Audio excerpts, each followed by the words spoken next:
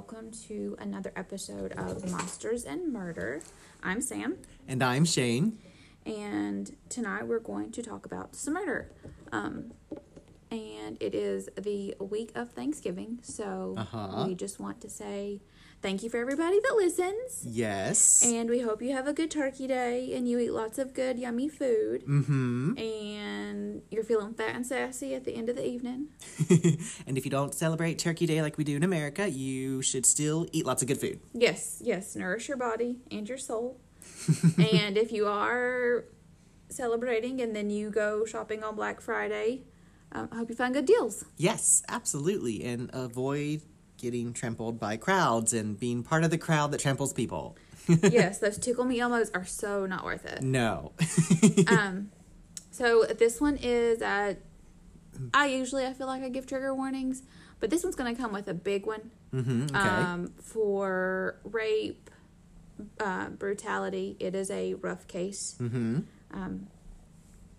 And so we talked about, I didn't tell you what I was covering this morning, but I had briefly mentioned it, and you said you wanted me to wait until tonight to tell you. Uh-huh. So I'm going to be talking tonight about the murder of Crystal Faye Todd. Okay, this does sound familiar. I have a little familiarity with it. Okay. Not just from other podcasts, because I have heard it on other podcasts, but I also feel like I've seen something on ID about it.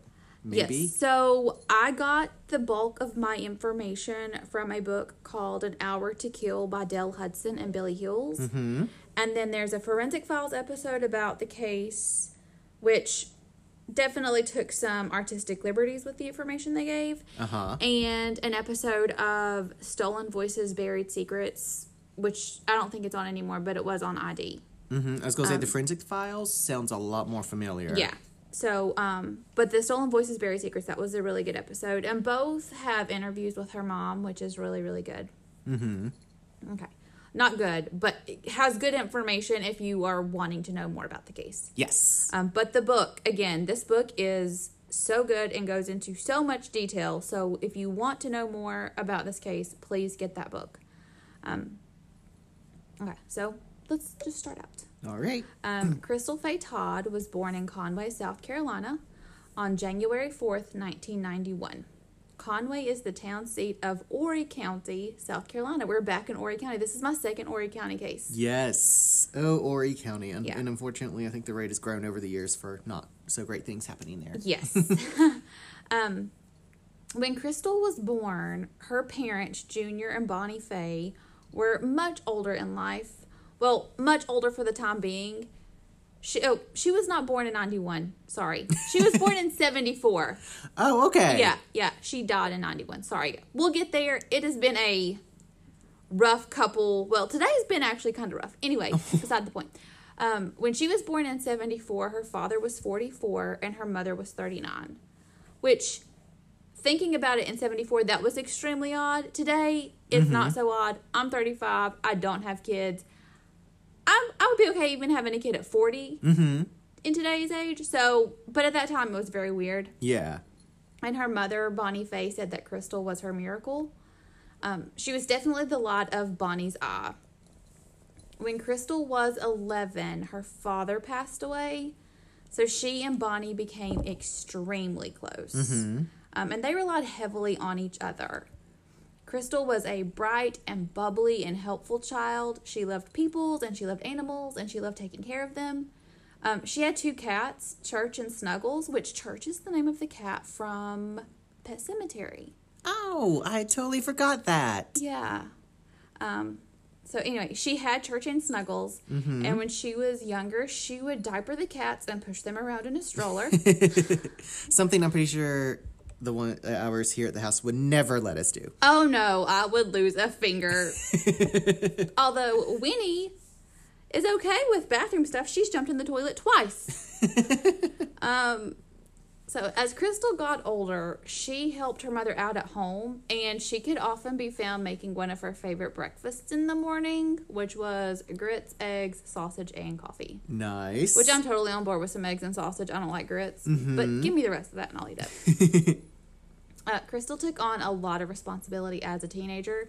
She did the majority of the cooking and cleaning at home. She loved having a clean house, which, same girl.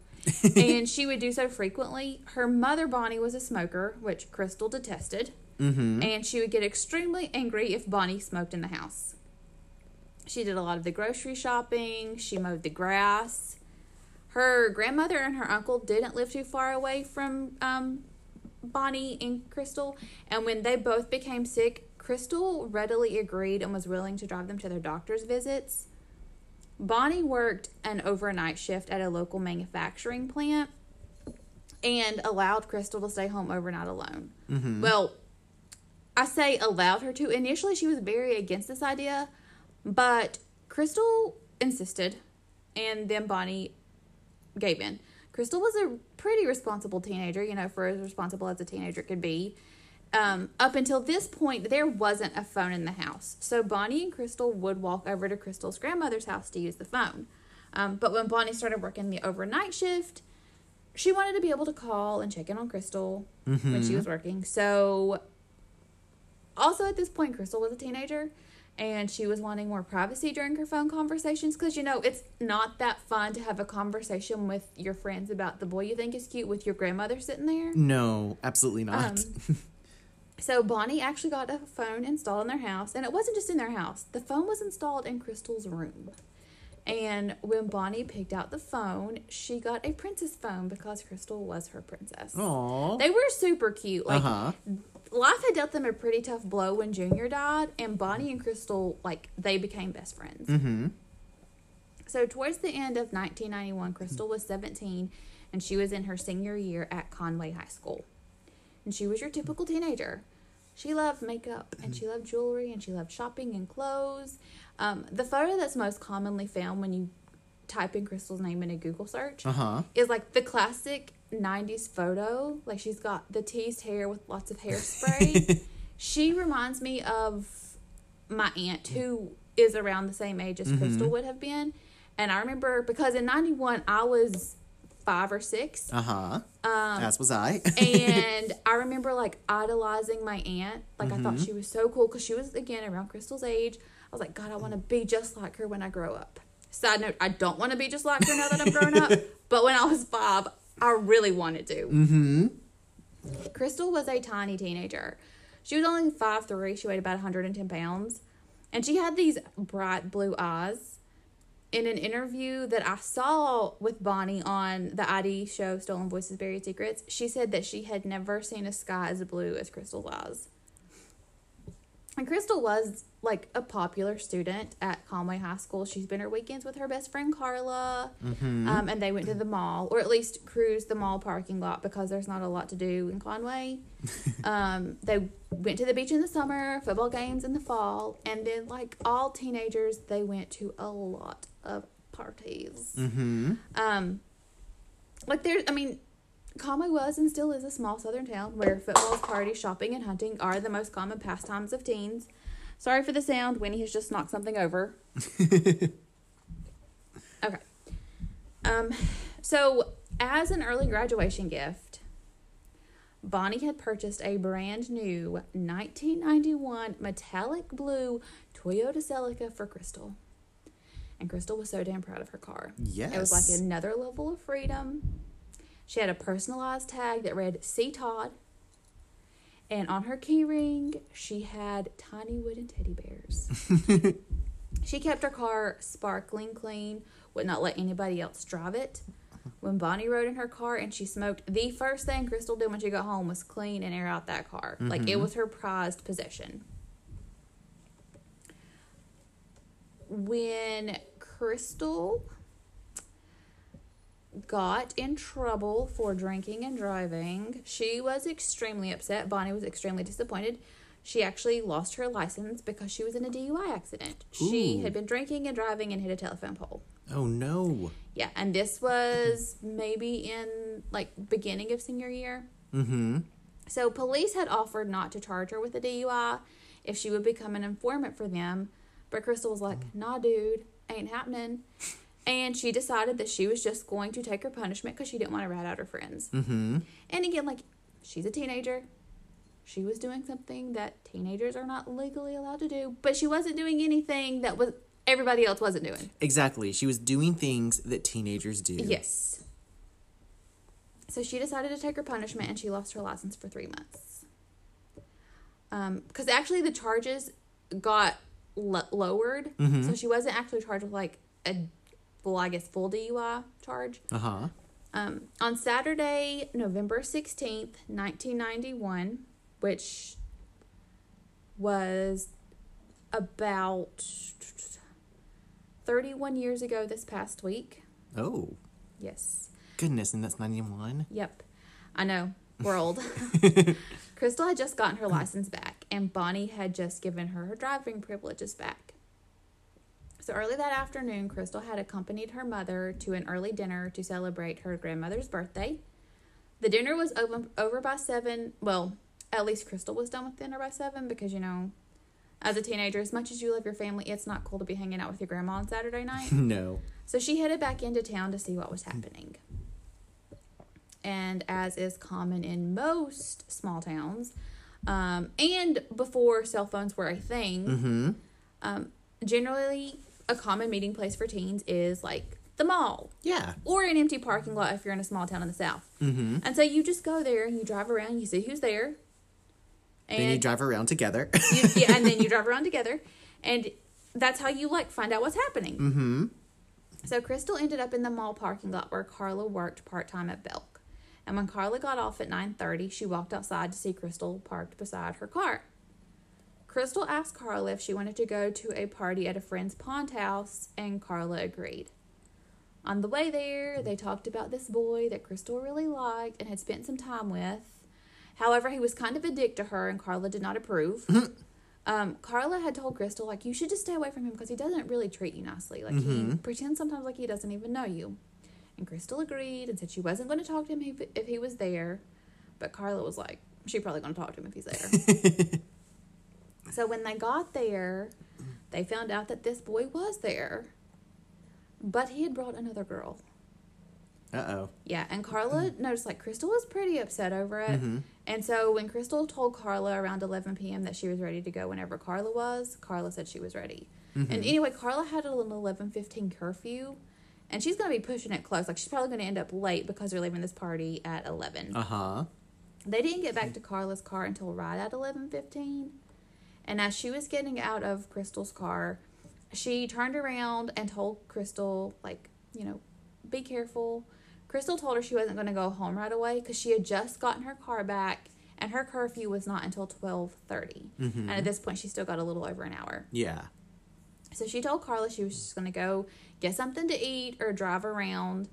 And Carla could see that Crystal was still kind of upset about the boy at the party. So she just told her to be careful.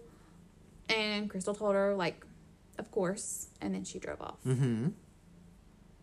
So after Crystal failed to meet her 12:30 curfew, at like 1 o'clock, Bonnie began calling her friends. Because she knew that wasn't like Crystal. Yeah. Like, if Crystal was going to be late, Crystal called. And especially because she just got her license back, she is not pushing it and trying to get in any more trouble. If she's going to be late, she's going to call her mom. So she reached out to Carla, and Carla told her that the last time she'd seen Crystal was about 11:15 in the mall parking lot.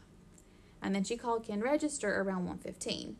Ken Register was one of Crystal's close friends too, and asked if he'd seen Crystal.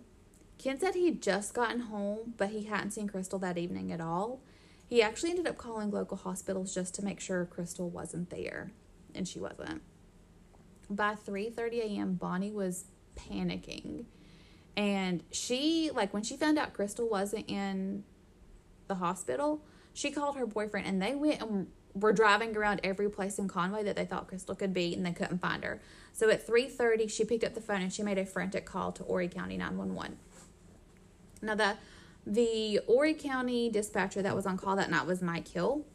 And when he got the call, Bonnie was so frantic on the phone, he wasn't actually sure what was happening.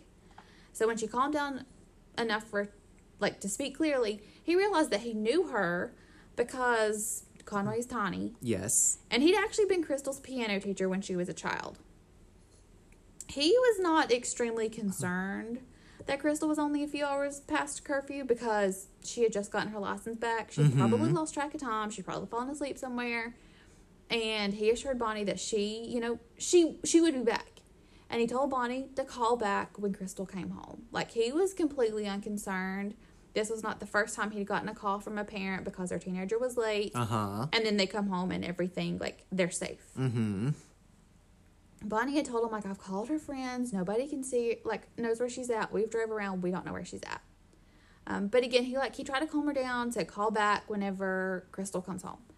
And even though Bonnie didn't feel super great when she got off the phone, she did get off the phone.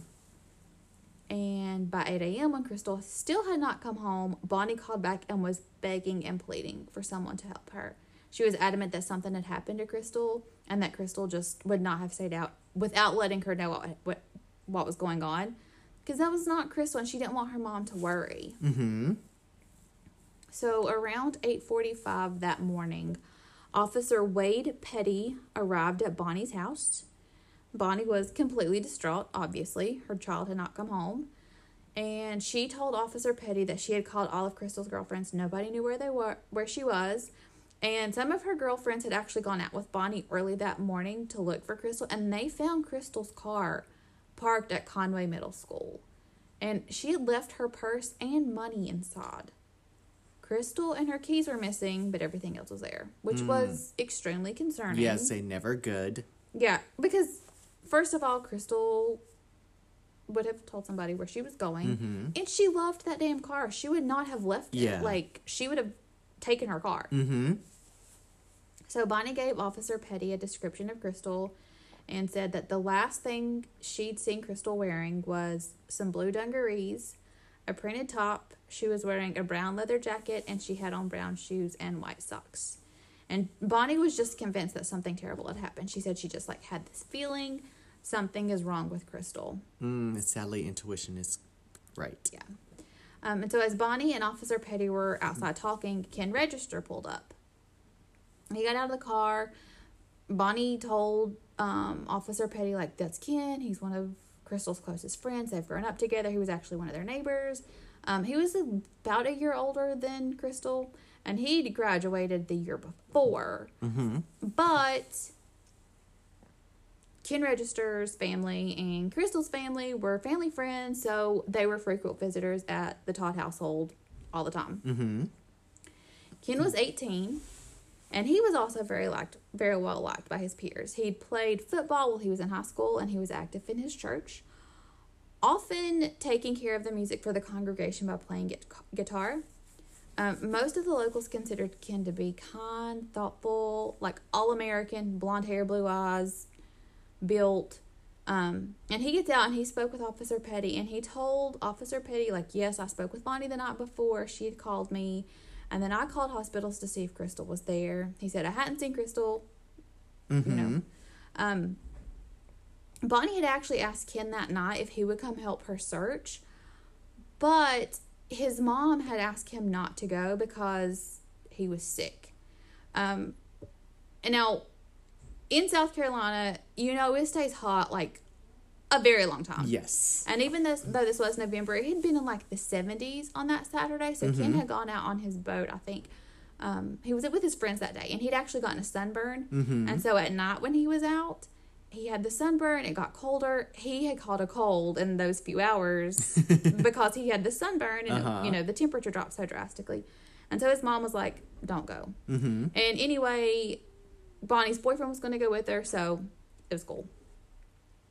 Ken told Officer Petty that he and Crystal really didn't hang out a lot anymore, just because he graduated the year prior, and he wasn't exactly sure, like, you know, he wasn't in that partying stage anymore. He was actually dating somebody who was not a partier, didn't like him to party, and Crystal still went out a lot and partied. And so they didn't hang out with the same circles. He did let Officer Petty know, like, he had heard of a couple parties going on the night before, and suggested that Crystal might have been at one of them. But it was Sunday morning, so Ken told Bonnie, like, I'm going to go to church, and then I'll come back and help you search for Crystal. He had actually spent the morning prior, before meeting his friends, helping to build a church, like, put the finishing touches on a new church that he and his father had helped build for the congregation. Oh, wow. So he had to be at the service this morning. Okay. So around 9:10 a.m., Horry County 911 received another call. and this time it was from a young hunter. He informed dispatch that he'd found a body in a ditch off of Collins Jolly Road. That morning, he and his brother had gone out deer hunting, and when they turned onto Collins Jolly Road, they slowed down when they noticed a large pool of blood and what appeared to be drag marks on the side of the road. Ooh. Now, initially, they thought that someone had shot a deer and that had just ran off. But when they got out to investigate, they realized, like, this is a lot of blood. Mm-hmm. And it did not come from a deer. So they followed the drag marks to the edge of the road, and they noticed a shoe sticking out of the ditch.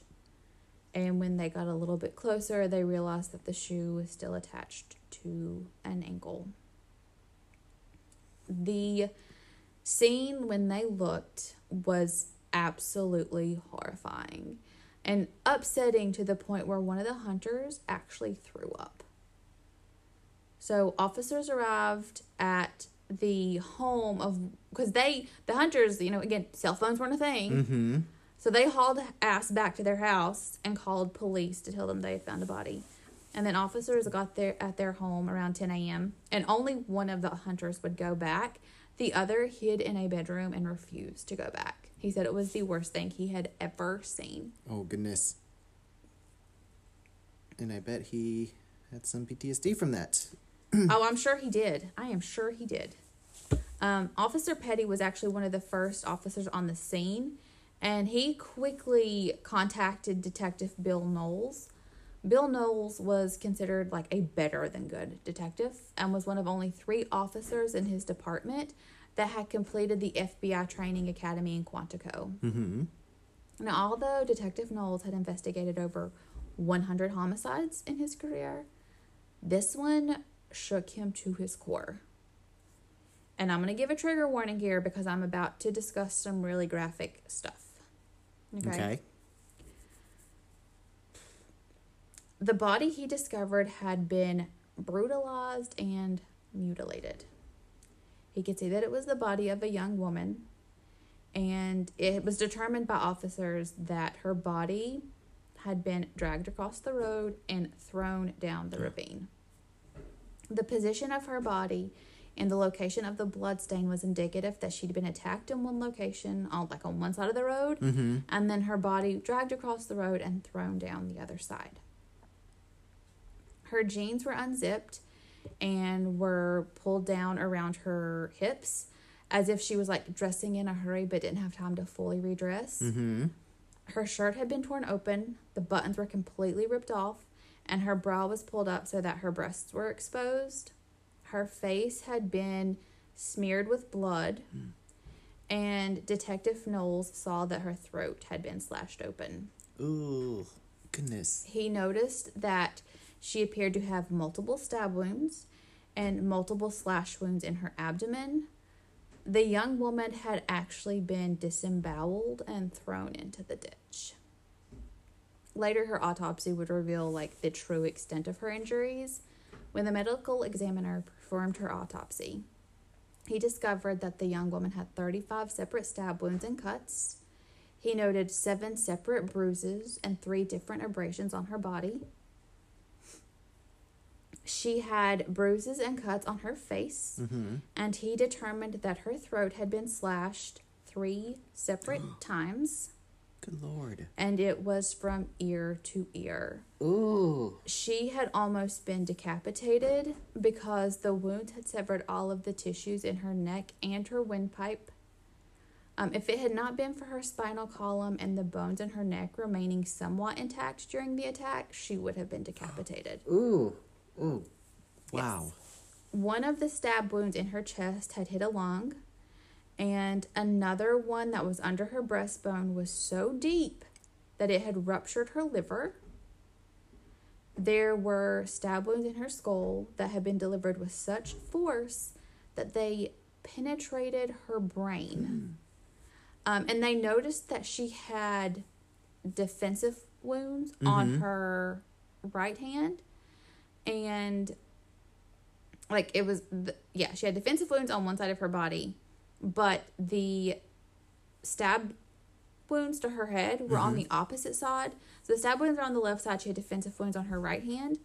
And that is because, you know, your left side of the brain controls the right side of your body, and the right side controls your left side. And that was indicative that she was alive for much of the attack. And even though she had basically been paralyzed, she was still fighting because she knew she was in danger. Ooh. Yes. 2 of the stab wounds had opened her abdominal wall, which allowed for her to become disemboweled. And it was also discovered that this young girl had been brutally raped. And this is another trigger warning, both vaginally and anally. The medical examiner discovered sperm in both her vagina and anus, and it was brutal. There were several abrasions around her vagina and anus. It was an extreme case of overkill.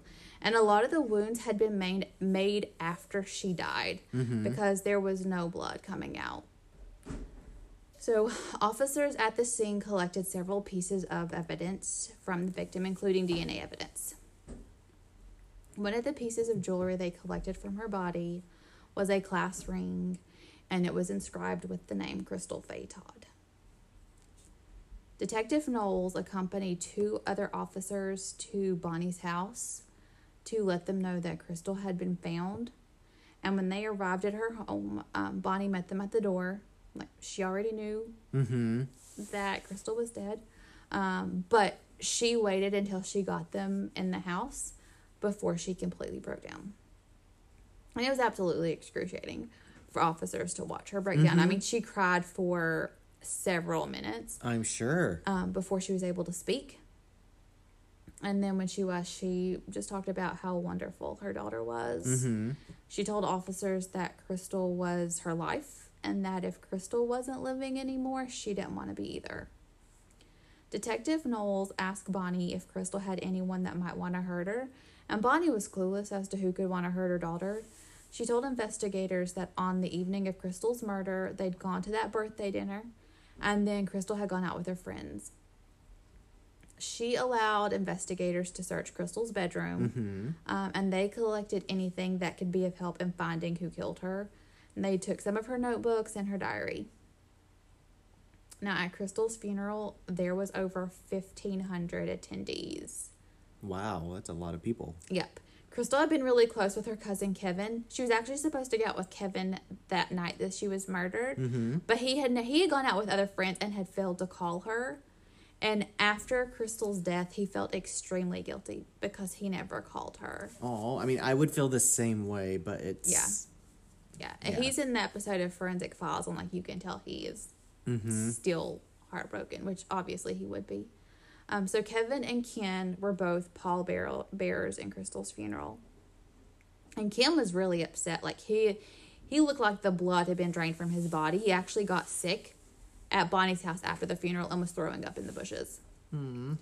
Crystal's funeral was open casket, and the mortician had actually done a wonderful job at hiding, like, the brutality that Crystal had endured. Many of her classmates, because, you know, Horry County is not huge, Conway is super tiny. A lot of rumors had been circulating about what had happened to Crystal, and so they were shocked to see, like, how peaceful she actually looked. Some of the rumors that had been swirling around was that Crystal had been murdered by a satanic cult. Crystal was killed in 91 at the height of the satanic panic. However, investigators quickly dispelled that rumor and assured the town of Conway that there was no evidence to suggest that Crystal had been murdered by a satanic cult. Police began interviewing Crystal's friends and family to get a better understanding of what had happened to her, leading to her murder. And, you know, they heard, you know, there was some rumors like Crystal liked to party, but again, every teenager does. Yeah. And wanting to party is not a reason for someone to be brutally murdered. No, absolutely not. And honestly, like you said, as teenagers, it's nothing out of the ordinary to hear that they like to party. No. Friends and family shared that there was, like, no doubt in their mind. There was absolutely no way in hell Crystal would have gotten in the car with somebody unless she knew them. So detectives working the case spoke with some of her classmates. They all stated that Crystal was well liked. When they spoke to Carla, she told them about the party they'd been to. And Crystal, and after speaking to Carla, they kind of had a pretty good timeline of Crystal's whereabouts until she was murdered at 11:15. Carla did tell them about a boy that Crystal had dated previously, not the boy at the party, but it was a different boy, and he was known to get violent. But when police questioned him, he was cleared. That was not that kid. Because of the brutality of Crystal's murder and just like how terrible it was, they brought in the South Carolina Law Enforcement Division, or SLED, to help with the investigation. And they'd actually gotten a decent enough amount of DNA at the crime scene from her body to be able to get like a really good sample, or they got a really good sample so they could get a profile. Okay. And it was actually really great that they were able to do that, because the donor of that DNA had a blood type of O, which is extremely common. But they had a very rare blood subtype, which is known as a PGM blood subtype. And that is extremely, extremely rare.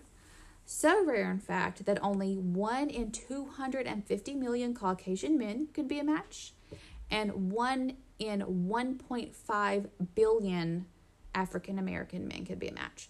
So if they found a match to that DNA, that's who it was. I don't even know blood subtypes. I barely know the blood types, but... Me either. Yeah, I have no idea. And it's extremely rare. And so investigators were asking Crystal's, like, men in the community, Crystal's classmates, if they would give a DNA sample, and all willingly agreed. Now, granted, at the time, DNA was still really new, and very few people actually knew what it was and knew its significance. And a lot of the shows, like Forensic Files, made comment about the guys not thinking that it was like going against their civil liberties, because a lot of times, like, they're like, why do you need my DNA? And but that, because it was so new, I mean, DNA evidence had never been used in a court in South Carolina until this point. So fingerprint analysis had been like the focal point of most investigations. And with SLED, they also called in a criminal profiler, Agent David Caldwell. And he provided a profile of the man they believed that would be responsible for Crystal's murder. His profile listed a lot of key points, but some of them were like really, really close. He said that Crystal's murderer would be a white male, ages 20 to 25. He had a prior criminal record. It was someone close to Crystal who would not likely be a suspect. And after Crystal's murder, he most likely retreated to a safe haven, which would either be his home or the home of a relative. So he would not have gone out to try to, like, make an alibi for himself. Okay. And also, after Crystal's murder, he would have been completely covered in blood, so where else would he have gone? So, going through Crystal's notebook, they found the name Andy Tyndall written. And when they looked deeper into Andy, they discovered that he was a wanted fugitive from Alabama. Oh. He was facing charges that were nonviolent, but when they looked deeper, they found out that he was a fucking pervert, have had a predilection for young girls. Ew. And that he'd been accused of rape. Now, Andy was 31 at the time. Okay? And so they found out that Andy and Crystal had actually met through a friend. Now, if you watch the Forensic Files episode and the Stolen Voices Buried Secrets episode, it made it sound like Crystal and Andy had had a relationship or more interaction than they had. In the book An Hour to Kill, the book by Dale Hudson and Bill Hill, it sounded like Crystal had actually been introduced to Andy by a friend who herself was interested in Andy. But Andy got really pushy, and her friend was like, I'm not into that. No, thank you. So it sounded like Crystal in this book had only met him one time. And she had told her friend, I think he's cute. But like that, it made it sound like they had only met one time in the book. So detectives wanted to speak to Andy because he had at least met Crystal one time. And she had his name doodled in her notebook, which what teenage girl has not doodled the name of your crush in your notebook? Sam loves fill in the blank, changed every week. Actually, a lot of the times it was David Boreanaz. A lot of the times it was. And if I had known how to write when I had my first crush, which was David Hasselhoff at like 5, it would have been Sam plus David Hasselhoff equals love forever. Oh, goodness. And did you play the Smash, or was it Mash or Smash game? I never understood it. Yes. Oh, God, we played that so many times. So you could have, like, any number of people's names written in just to see the outcome, not even, like, really be interested in them. Oh, yeah. And we full on believed it. When me and my friends played that, you better believe I thought I was going to marry David Boreanaz. It has not happened, but shout out David if you're listening. Hit me up. So, anyway, when investigators tracked Andy down, he literally took off running on foot into the woods. Oh, that is never a good sign. No. And investigators spent several hours tracking him through the night. They even called in damn bloodhounds to find him. Good grief, he must have, like, ran fast. Well, I mean, he was running. He was a wanted fugitive. Mm-hmm. So, in the morning hours the day after he took off running, he turned himself in because, in his words, he was tired of running. I mean, he was probably running all night long, so I bet he was tired. Probably so. When police questioned him about Crystal, he admitted, like, yeah, I'd met her once, but I didn't kill her. Mm-hmm. And he readily agreed to give a DNA sample, and he was, after they got the results back, he was definitively ruled out as Crystal's murderer. Now, Bonnie was a freaking bulldog, which she should have been. She stayed on top of investigators. She was calling them all the damn time, wanting to get updates. And during one conversation with Detective Knowles asked her again if she could think of anybody that would hurt Crystal. And she said no. And he asked her, like, is there anybody that you would, like, trust Crystal with implicitly? Like, who would you think that you could leave her with and she would be completely fine? Mm-hmm. And she's like, Ken Register. Like, he's our best friend. And then looking through his notes, he realized, like, Ken Register had not actually been formally questioned, and they'd not collected a DNA sample from Ken. So when he mentioned this to Bonnie, she kind of laughed, and she's like, Ken would never hurt Crystal, and he was one of her best friends, and you're basically wasting your time. Thank you, goodbye. Go find the murderer of my daughter. Mm-hmm. So Detective Knowles was like, well, we need to still speak to him. Like, he knew her very well. So in early January, Ken was called to come in for a formal interview and give a DNA sample. And when investigators called him, he's like, what's DNA? Because, again, this is 91. Like, yeah, we say that now, and we're both like, what a stupid idiot. But, like, in 91, that was not a thing. Now, if they had been like, hey, Ken, come in and get your fingerprints, he'd have been like, oh, I know what that is. But he didn't know what DNA was. And they explained it to him a little bit. The interview was actually scheduled out for like a few days out from that phone call. So that evening he went to Bonnie's house. Mm-hmm. And that's not unusual. Like, he had been visiting Bonnie a lot since Crystal's murder. Like, even more so than he had before Crystal passed away. And he would, like, check on Bonnie, make sure she was okay, and just, like, get updates on the investigation. But that evening, he appeared, like, nervous. And he told Bonnie that he had to go in for an interview and that he was worried that investigators were getting desperate to find the person that had murdered Crystal. And he said he had a feeling they were going to try to pin it on somebody just to, make people feel better that they got him. Mm-hmm. They got somebody. So Bonnie was like, no, like, that's not going to happen. And he told Bonnie that he'd heard that you could fool the DNA test. Like, he kept saying that you could, like, trick them and get, like, you could pass it, And she's like, and he's like, yeah, you can do that by taking somebody else's blood and then you just give them that sample. Now, again, this is 91. Clearly, he did not know how blood samples were collected. No, it's not. That's not how it works. It's not as easy as a urine test used to be, where you could walk in and come out with someone else's urine. Yeah, but you ain't putting somebody else's pee in a little cup and hiding that in your bag and taking it in. You ain't getting tested for drugs, sir. No. So Bonnie told him he's being ridiculous. It's not going to happen. She's like, Ken, you didn't kill Crystal. You have nothing to be worried about.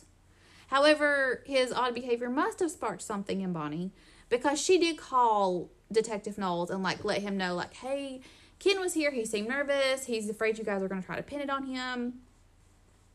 So detectives knew this, like, when Ken went in for his formal interview. Mm-hmm. And when he went in, he was asked about his relationship with Crystal. And Crystal and Ken had actually dated for a while in 1998 when they were both young teenagers, but they'd broken up and remained friends.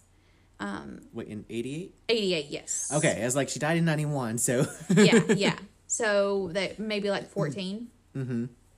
And you don't actually date somebody when you're 14. Yeah, I was going to say, like, teenager dating, like, It's not especially, the like, same. high school, middle school type, that's not real dates. No.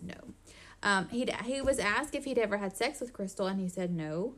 When they asked about the last time he'd seen or spoken to Crystal, he said he'd actually spoken to her like 3 or 4 days prior to her murder, because she'd called to ask him if he could take her to get her driver's license renewed, but he wasn't able to do so, so he did it, and he said that was the last time he talked to her. Mm-hmm. Ken told detectives that on the night of Crystal's murder, he'd been at the racetrack in Aner, South Carolina with his girlfriend, and that he left around 11:30, got home by 12:30, where his mom was waiting up for him. He said he didn't get to see his mom a lot throughout the week, so on the weekends his mom would sit up, and then that was like their time. When he got home, they would just hang out and talk. Mm-hmm.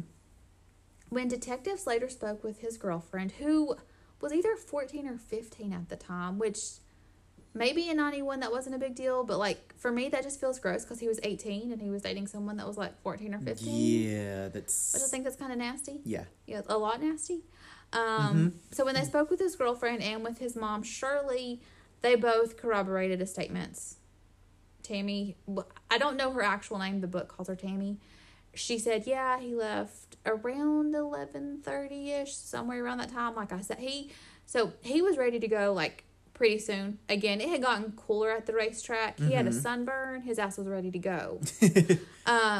But Tammy did not want to leave because Tammy had a curfew, but her family worked at the racetrack, so if she stayed at the racetrack, she was able to stay out later. Mm-hmm. But if she left with Ken, she had to go home. And she was not ready to go home, so she stayed at the racetrack and Ken left. Mm-hmm. And his mom said, yeah, he got home around 12:15. So, like, during this interview, Ken was asked about his odd behavior at Bonnie's house and, like, asked, like, how he thought he could trick the test. And he admitted, like, yeah, I told her I thought I could beat it. And he said he thought he could beat it by bringing in the blood sample of someone else. Mm-hmm. To which detectives quickly schooled him on how it works. Like, when you give a blood sample, you are escorted by the police, and they stand there and they watch you as your blood is taken. Mm-hmm. So when they asked if he would agree to that, he initially asked if he could speak to his mama first. Mm-hmm. And then he asked, what has everybody else done? And police were like, everybody that we've asked has willingly given us a sample. Yes. And they're like, yeah, you can speak to your mama, your lawyer, you can speak to whoever you want to. But nobody else has to speak to their mom or their lawyer. They just gave their sample. Mm-hmm. So then Kim was like, okay, I'll give a sample.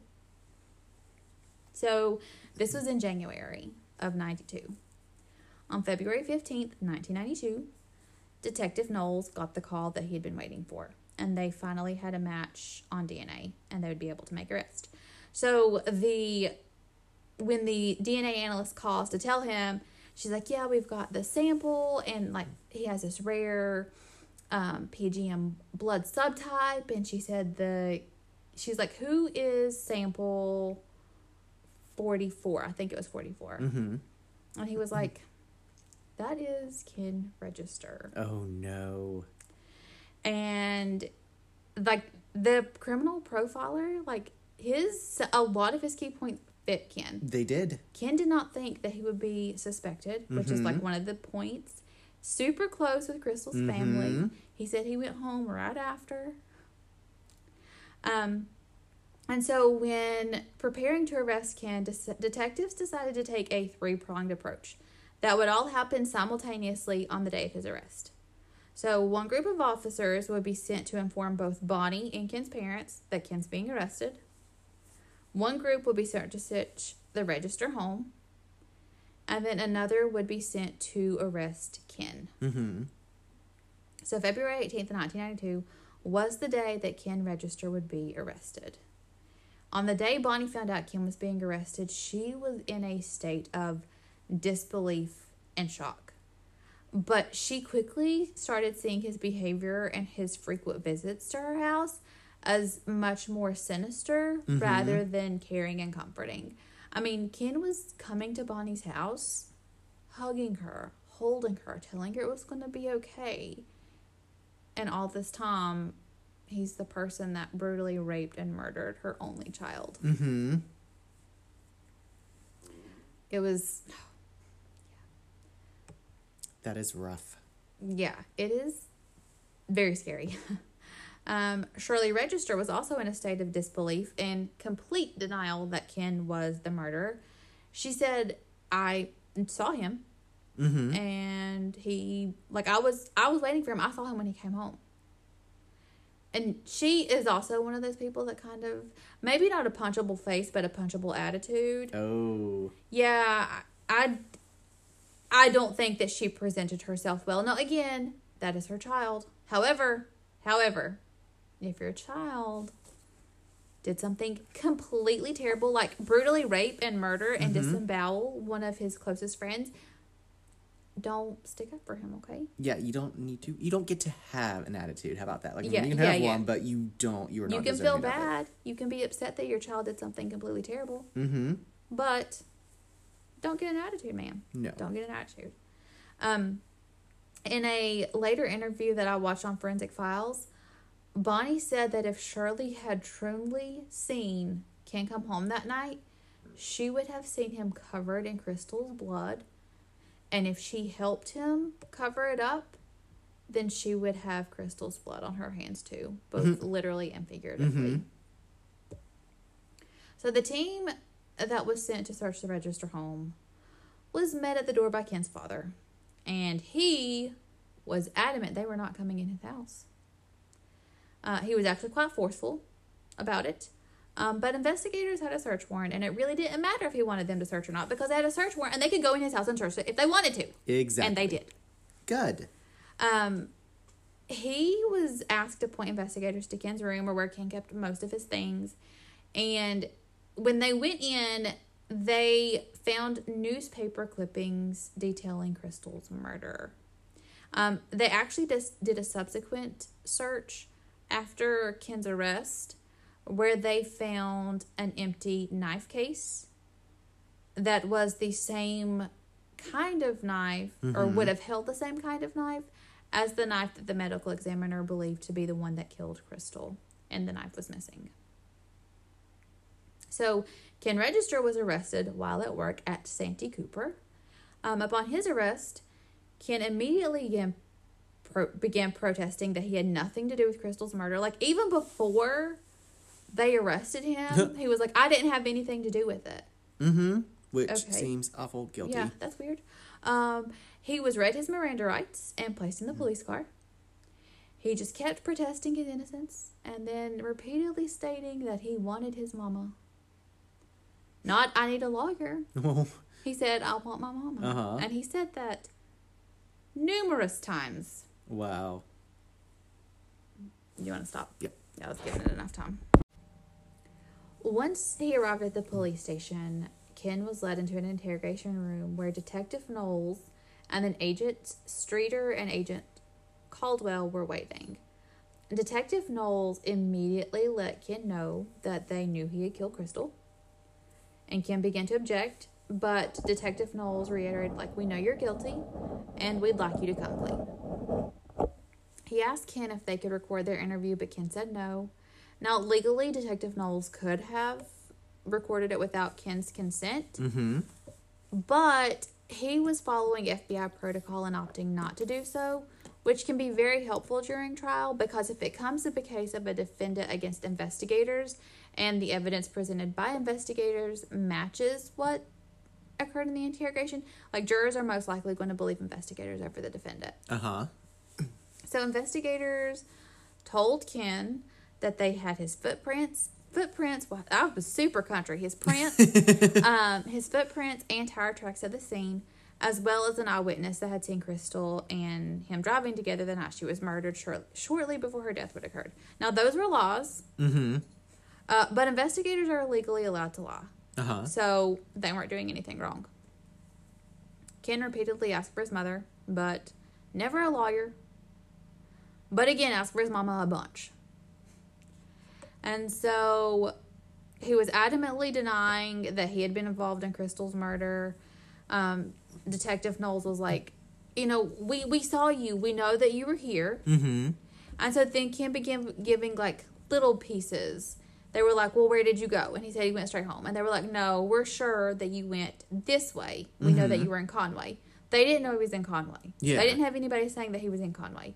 But Ken was like, okay, yeah, maybe I did drive that way. And they were like, well, what did you do when you're there? Well, I may have, like, drove around the mall parking lot. And they were like, well, we saw somebody that saw you with Crystal. And he's like, no, I think I saw some friends. And I waved at them and they waved back. And so that's how they saw me there. That didn't happen. Like, no. Police didn't know that. Mm-hmm. And they were like, so we have somebody that saw you there that can corroborate that you were just there driving around the mall parking lot. And Ken's like, well, I waved at them, but I don't know if they waved at me. Mm-hmm.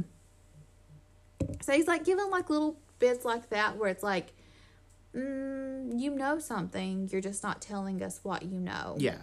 Like, you have placed yourself at... Yeah. Probably the scene of the abduction. After a few hours of Ken denying being involved in Crystal's murder, Detective Knowles tried another tactic. Because he felt that Ken was on the verge of confessing, but he wasn't, like, there yet. Mm-hmm. And he'd been asking for his mama, like, a ridiculous amount of times, and investigators were like, oh my God, shut up, Ken. They didn't say that, but I'm sure that's what they were thinking. Yeah. But there were no way investigators were going to allow Shirley Register to visit with her son during the current investigation. But they told Ken, we'll go speak with your mama. Mm-hmm. Okay? So detectives were hoping to get some support from the Registers, which did not happen. I'm not surprised. No. The Registers immediately asked if they could go see him. And investigators were like, no. But you can write a letter to him. Mm-hmm. And they asked Shirley if she could write a letter to Ken just telling him to, like, be truthful. Please just tell the truth. Yeah. And Shirley was like, yeah, I'll write a letter, but I'm going to write what I want to write. Mm-hmm. Of course she would. So, okay, I have to mention this. In the Forensic Files episode, which, again, I said at the beginning of the episode, they took some artistic liberties. Mm-hmm. In the letter that they show from Shirley, it said something like, keep your mouth shut till you speak with a lawyer. Oh. That's not what Shirley's letter said. Oh, okay. No, that is not what Shirley's letter said. Shirley's letter said, Ken, I love you. I know where you were at. We know when you left the racetrack, and I know when you got home. I'll stand by you. I love you, Mama. Mm-hmm. And so police, when they read that, they were like, okay, like, she's going to stick by this kid no matter what. Mm-hmm. She may or may not know what had happened. They don't know. But either way, she's going to be his alibi if he needs one. Mm-hmm. And again, I'm not saying that Shirley knows what happened. I don't know what happened. This was just kind of like the train of thought that investigators were going down. So although Ken stated that he had left the racetrack around 11:30, investigators believe that he probably had left earlier than that, putting him and Crystal in the same location between 11:15 and 11:30. And that gave him about an hour or less driving time before he had to meet his 12:30 curfew. Mm-hmm. So when detectives arrived back at the station, they told Ken that he'd spoken to his parents and that his parents were not going to be visiting. They said his parents were upset. And Kim asked if they had spoke to his daddy too, which I find so odd that an 18-year-old is saying mama and daddy. But I mean, maybe it's a Southern thing. Like, I know a lot of people still call their mom mama. Mm-hmm. I don't know many 18-year-olds that still call their dad daddy. But again, I don't have a relationship with my father, so maybe that's a common occurrence. I don't know. I mean, I would call my daddy if I am, like, speaking to him, but I would not be telling people, like, my daddy, my mama. I'd say my mother, my father. Yeah, I still don't call my mom mama. Or when I call my dad, I don't call my dad. But when I speak with my mom, I call her Mom or Lisa if she needs it. I will still say mama sometimes, but only in direct conversation with her. Usually sometimes to express the point. Yeah, that's Mama, listen. That's when I use the first name when I need to get forceful with her and get my point across. So, detectives was like, yeah, we spoke with your parents, and that his parents had told him to go ahead and tell the truth. And they said, like, your mom wrote a letter and she's asking you to be honest.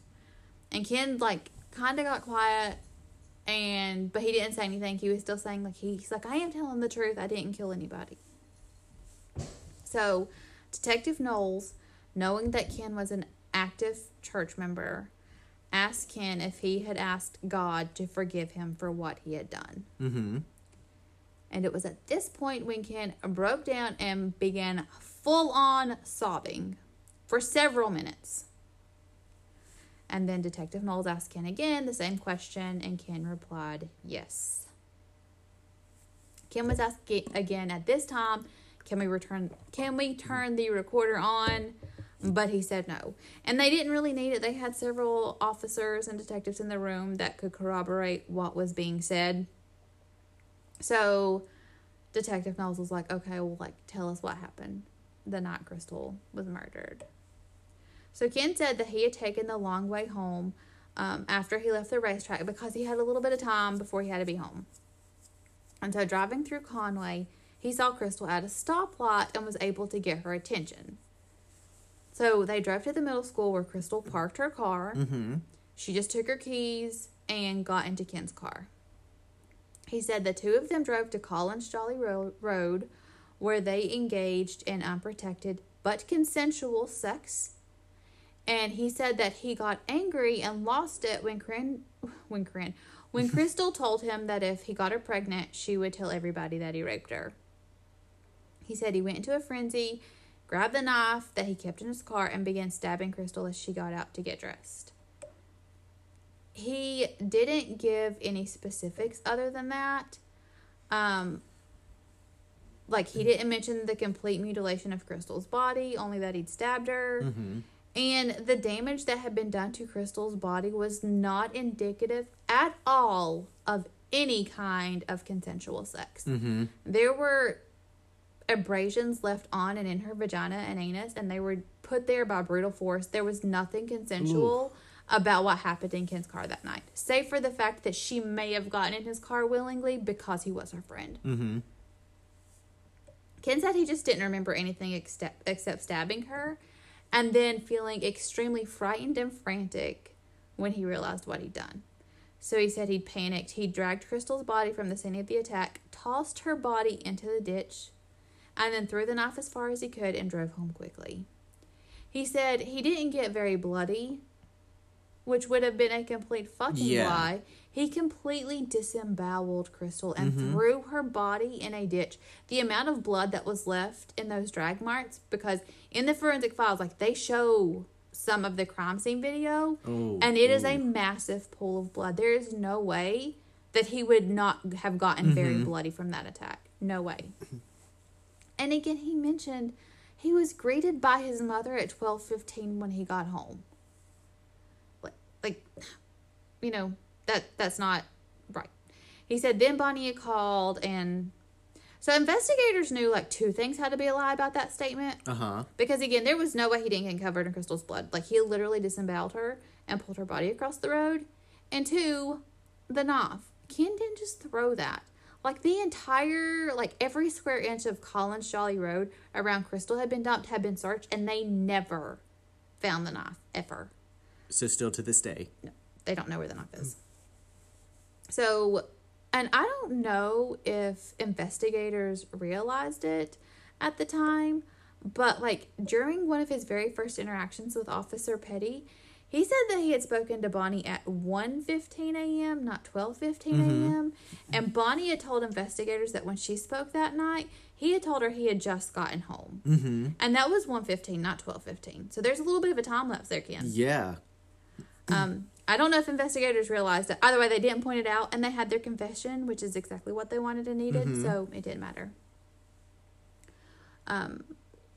once Ken had signed his typed confession, Detective Knowles and Agent Caldwell had left to make copies, and he was left alone in the interrogation room with Agent Streeter. During that time, Ken told Agent Streeter that he did feel better after confessing, and that he said up until that point, he had been frightened and thought about going to jail every time he'd seen a police car drive by. He said his confession alleviated some of the guilt he had been feeling. On his ride over to the detention center, he certainly appeared to be relieved because he talked about football and weightlifting. Oh. Yeah, now he can just make conversation and be happy. Yeah. Sarcastically. Yeah. Well, that attitude changed once he was in custody. He immediately began stating that his confession was coerced, and he was placed on suicide watch. Ken told his mama and his lawyers that detectives had made him feel that everyone that was a support system for Ken had turned against him. He said they made him feel like he had to confess, and that was the only way he was going to get out of the interrogation. Now, keep in mind, he was only questioned for like 6 hours, and it was in the daytime. And there have been people who have been questioned a lot longer than that haven't given false confessions. Now, I'm not saying false confessions aren't a thing, because they totally are a thing. Yes. They totally are a thing. But Ken's was not a false confession. No. No. And while detectives purposely had used the tactic of making Ken feel isolated, that is not illegal. And Ken is guilty of sin. Yeah. So. Well, I mean, they have DNA matching. Yeah. And his Yeah. blood subtype is so rare. Yep.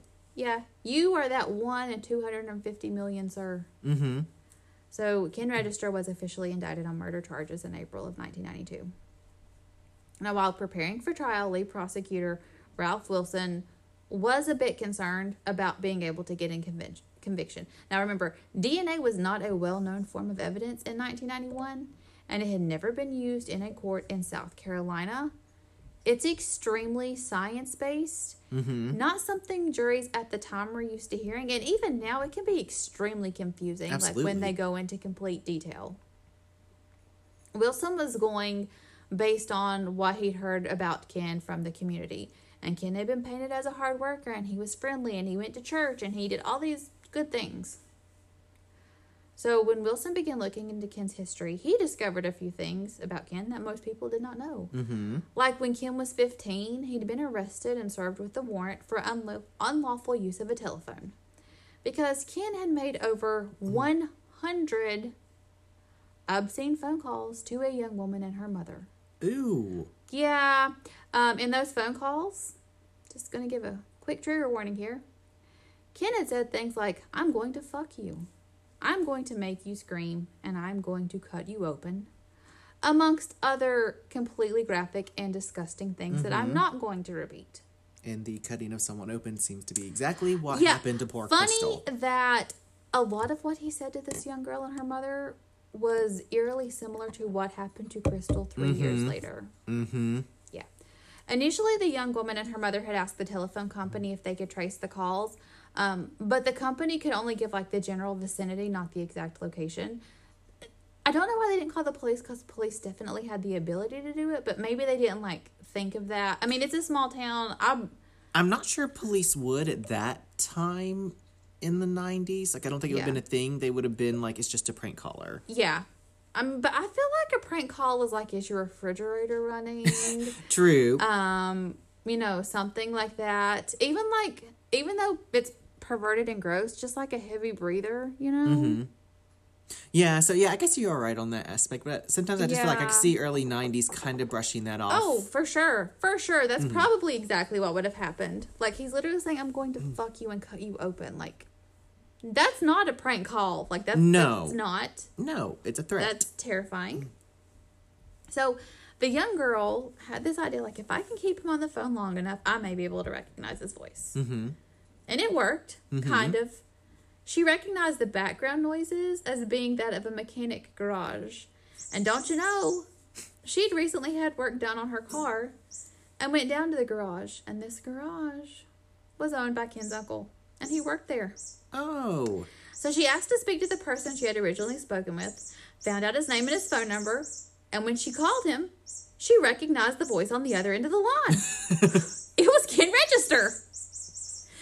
Sorry, if you hear that little squeaking noise, Oliver's playing with his little bird ball. And he's not even hitting it that hard. He's just kind of tapping it. He's just gingerly tapping it. Okay, can you get that from him? Yes. So, this young girl goes back to the shop. And Ken immediately starts saying, I didn't do it. I didn't do it. But ultimately, he confessed and he apologized. Oh, kind of like what happened in the future. Yeah.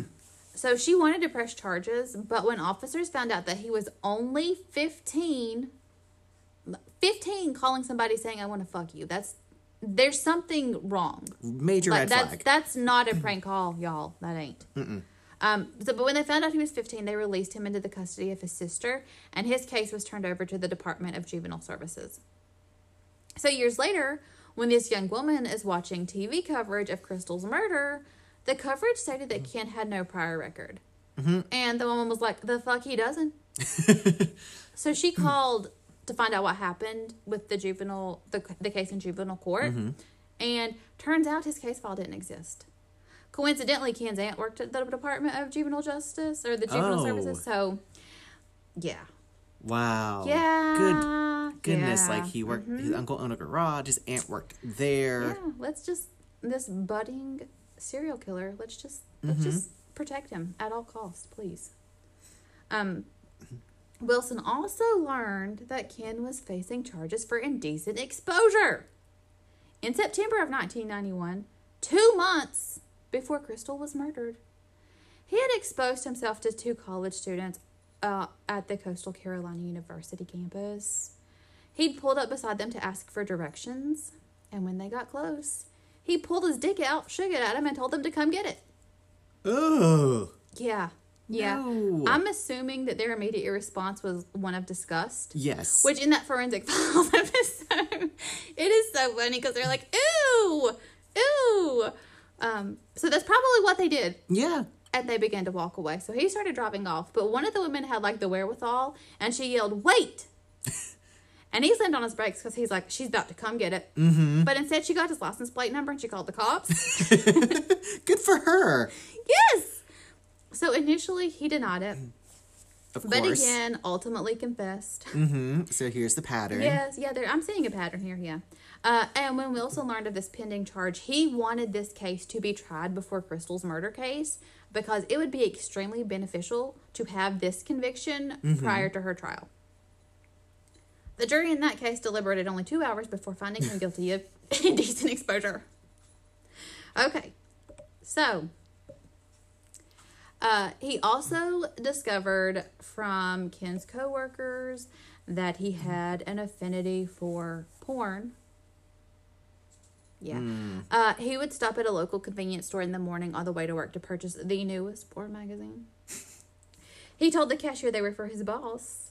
But then he'd take them to work and show them to his coworkers, and he kept them in his truck so his mama wouldn't find out that they were in his house. Additionally, Ken's coworkers and his high school football coach shared times that Ken had shown extreme anger and a loss of control. He'd slammed a coworker against a wall after the coworker was playfully joking with him. And he'd gotten in his coach's face after the coach sided with a ref that had called a foul on Ken during a game. Yeah. So, when he went to trial for Crystal's murder in 93, the prosecution felt they had a pretty good case against Ken. You know, they had DNA evidence. Evidence proving Ken wasn't that sweet church-going kid most townspeople believed him to be. And they had a confession that he'd signed. Now, granted, he had recanted it. Of course. But he still signed it. So they called multiple witnesses to testify about Ken's character, as well as the brutality of Crystal's murder. At one point during the trial, when medical examiner James Downs took the stand to describe Crystal's injuries, one of the jurors began to sob, and a brief recess had to be taken in order to allow for her to regain composure. Bonnie took the stand to testify how she had viewed Ken before the murder and share like how much she and Crystal had trusted him. She did share one interesting fact that had a new light shed on it after Crystal's death. About a week before Crystal's murder, Crystal had told Bonnie that Ken had been asking her to go out again. And Bonnie told Crystal that he must think a lot of her if he's asking to go out with her with him having a girlfriend. Now, granted, this was 1991. I'm not victim blaming or victim shaming Bonnie. She meant nothing wrong, like nothing bad about that. However, in 2022 light, that's just someone that doesn't know how to take a no. You know? Yeah. But Crystal told Bonnie she didn't want to date Ken because he was a chain smoker and all he wanted to do was have sex, and that he wasn't as nice when he was out with his friends as he acted when he was at home.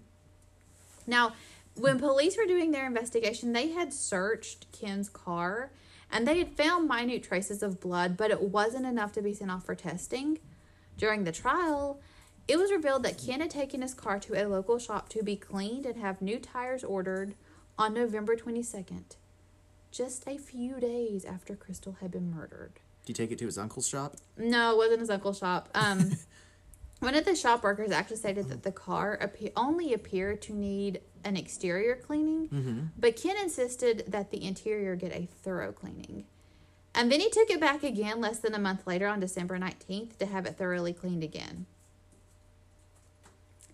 The prosecution also called various other witnesses to provide testimony about Ken's statements after Crystal's murder. And then they called college students that Ken had exposed himself to and the young woman that had received Ken's disgusting phone calls. And that was all very damning testimony. The defense kind of like, you know, they're probably saying in their mind, fuck, like, but they placed their focus on trying to convince jurors that Ken had been coerced into confessing and that his confession was unreliable. Their expert witness, Dr. Richard Offshee, a sociology professor at UC Berkeley, provided testimony stating the point of an interrogation is to elicit a confession, which it is. Yes. And that's what happened here. But he also pointed out that Ken had left out key points about Crystal's murder and that his confession only included pieces of information that had been suggested to him by investigators.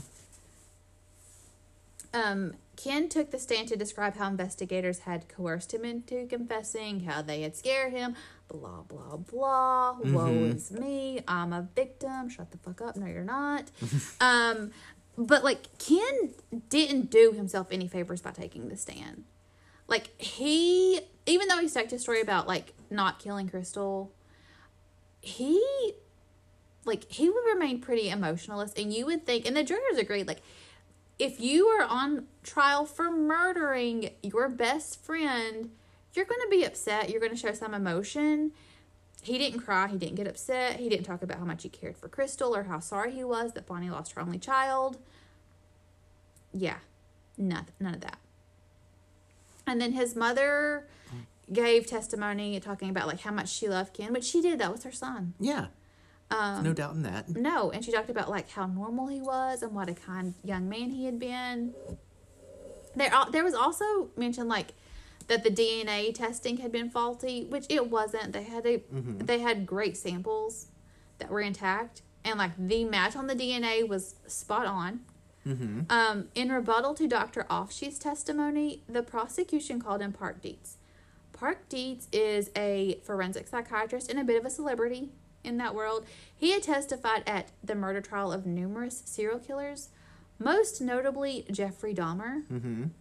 Dr. Dietz stated that it was completely common for killers to give only partially truthful confessions, as Ken had done, and to leave out key elements, especially when a crime is sexually motivated or has sexual elements to it, because a lot of times that sexual element is a little bit more shameful than something else. They can appear macho, brutally murdering somebody, but that sexual component is a little bit more shameful for whatever reason.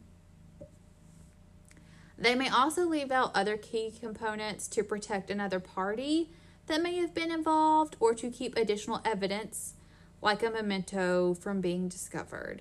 Keep in mind, Crystal's car keys and the knife that was used to murder her were never found. And then the prosecution also called Dr. Robert Hazelwood of the FBI in Quantico, Virginia, and one of the original FBI profilers to give testimony about sexual sadists and sexually motivated crimes. Mm-hmm. And Dr. Hazelwood shared that sexually motivated crimes, like, they often begin as fantasy, and then the person experiencing those fantasies began acting them out. And they can do that through sexual acts with a partner or an unwilling victim, sometimes through drawings or viewing those acts depicted in pornographic images or video, making obscene phone calls, etc. Hazelwood stated that he believed that the obscene phone calls and the indecent exposure came from a sexually sadistic motivation to instill fear in the recipients and to make them feel degraded, which is exactly what he was doing. And when Ken had been questioned about why he pulled his dick out and waved it at college students, he said that the women had made him feel like trash. And I'm just like, sir, you are. Yes. Yeah, you take your floppy wiener and drop on. So, in the end of the trial, Ken was found guilty of the murder of Crystal Faye Todd. Good. South Carolina carries the death penalty. However, jurors said they could not convince an 18-year-old to death. So they sentenced him to life plus 30 years. And he's currently still incarcerated at Broad River Secure Facility in Columbia, South Carolina.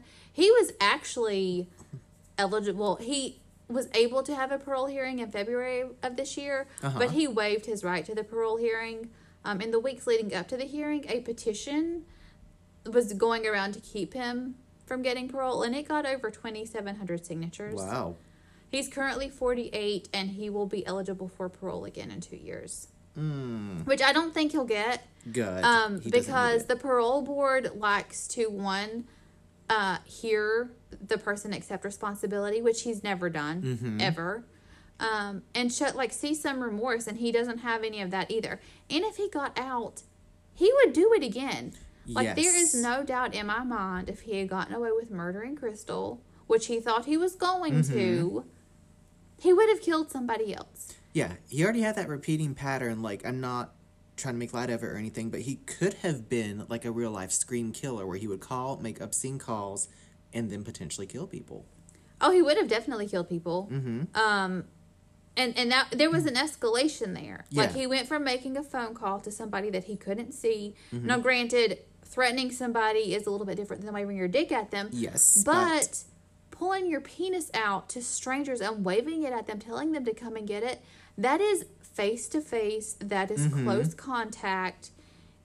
That is an escalation. Yes. And you don't just go from that. You don't go from brutally murdering somebody the way Crystal was to not ever doing it again. Exactly. And he didn't just do it to a stranger. He did it to somebody that trusted him.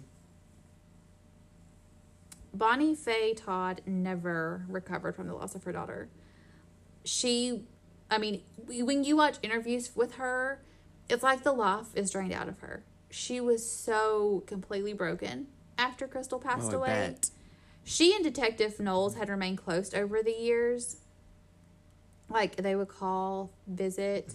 Bonnie had said Crystal was her reason for living. And then after Crystal's death, she didn't have anything left to live for. And she would go and she would visit Crystal. Oh, and I didn't mention this earlier, but at one point in their investigation, and this really broke my heart, and I don't know why it broke me the way that it did, but they had set up video cameras because a lot of times killers will go visit their victims. So they had set a camera up at Crystal's grave, and the only person that ever visited was Bonnie. Aww. That really got me. Yeah. Bonnie passed away in September of 2014. And now a lot of Detective Knowles and everybody's at least now she's with her daughter. Absolutely. Because that was a long time. That was over 20 years that she had to live without her daughter. And after her husband passed away, Crystal was her whole world. Yeah. And then it was completely shattered when Crystal was murdered. And it's sad, we've talked about this before, it's sad when you lose a loved one, but especially, this is one of the most heinous cases that I've covered. It's one of the most heinous cases that I've, actually that stuck with me. Yeah. And to know what your child went through Mm-hmm. in their last moments. I don't for one second believe they had consensual sex. No. I think Ken probably forced himself on Crystal. Mm-hmm. And I did not like, and again, I had a lot of issues with that Forensic Files episode. Uh-huh. Like, it just, the way that they portrayed Crystal, and maybe, and I'm not saying, like, people have to be angels to, be safe from murder. Mm-hmm. But they just, I don't know. I don't like the way that they portrayed their interactions. Yeah. I think they made her they made it look like she was having consensual sex. Mm-hmm. And I don't think that's what the evidence shows. Yeah. And I don't know. I had a lot of issues with that Forensic Files episode, if y'all haven't noticed. Mm-hmm. But yeah, Ken will be in jail for the rest of his life. Where he belongs. Yeah, he's currently 48. He'll be 50 when he is eligible for parole again. I don't think he'll take it or get it. And he waived his right to the parole. He didn't even have it this time because he waived his right to it. Uh-huh. And his lawyer, who was his lawyer that defended him in the trial in 93, was like, I don't know why he waived his right. And I'm like, you don't know why he waived his right? Really? You don't know. Yeah. He is where he belongs, because I feel like if he got out, he's still a danger to people. Oh, absolutely. And 50 is not that old. Mm-mm. He could still hurt somebody. He's not an elderly person that can't walk. Like, he's still very capable of causing damage to somebody. You're absolutely right. He totally could if he was free, but yeah. we're going to hope that never happens. No, he's where he belongs. Bonnie's finally with Crystal again. And it's really sad.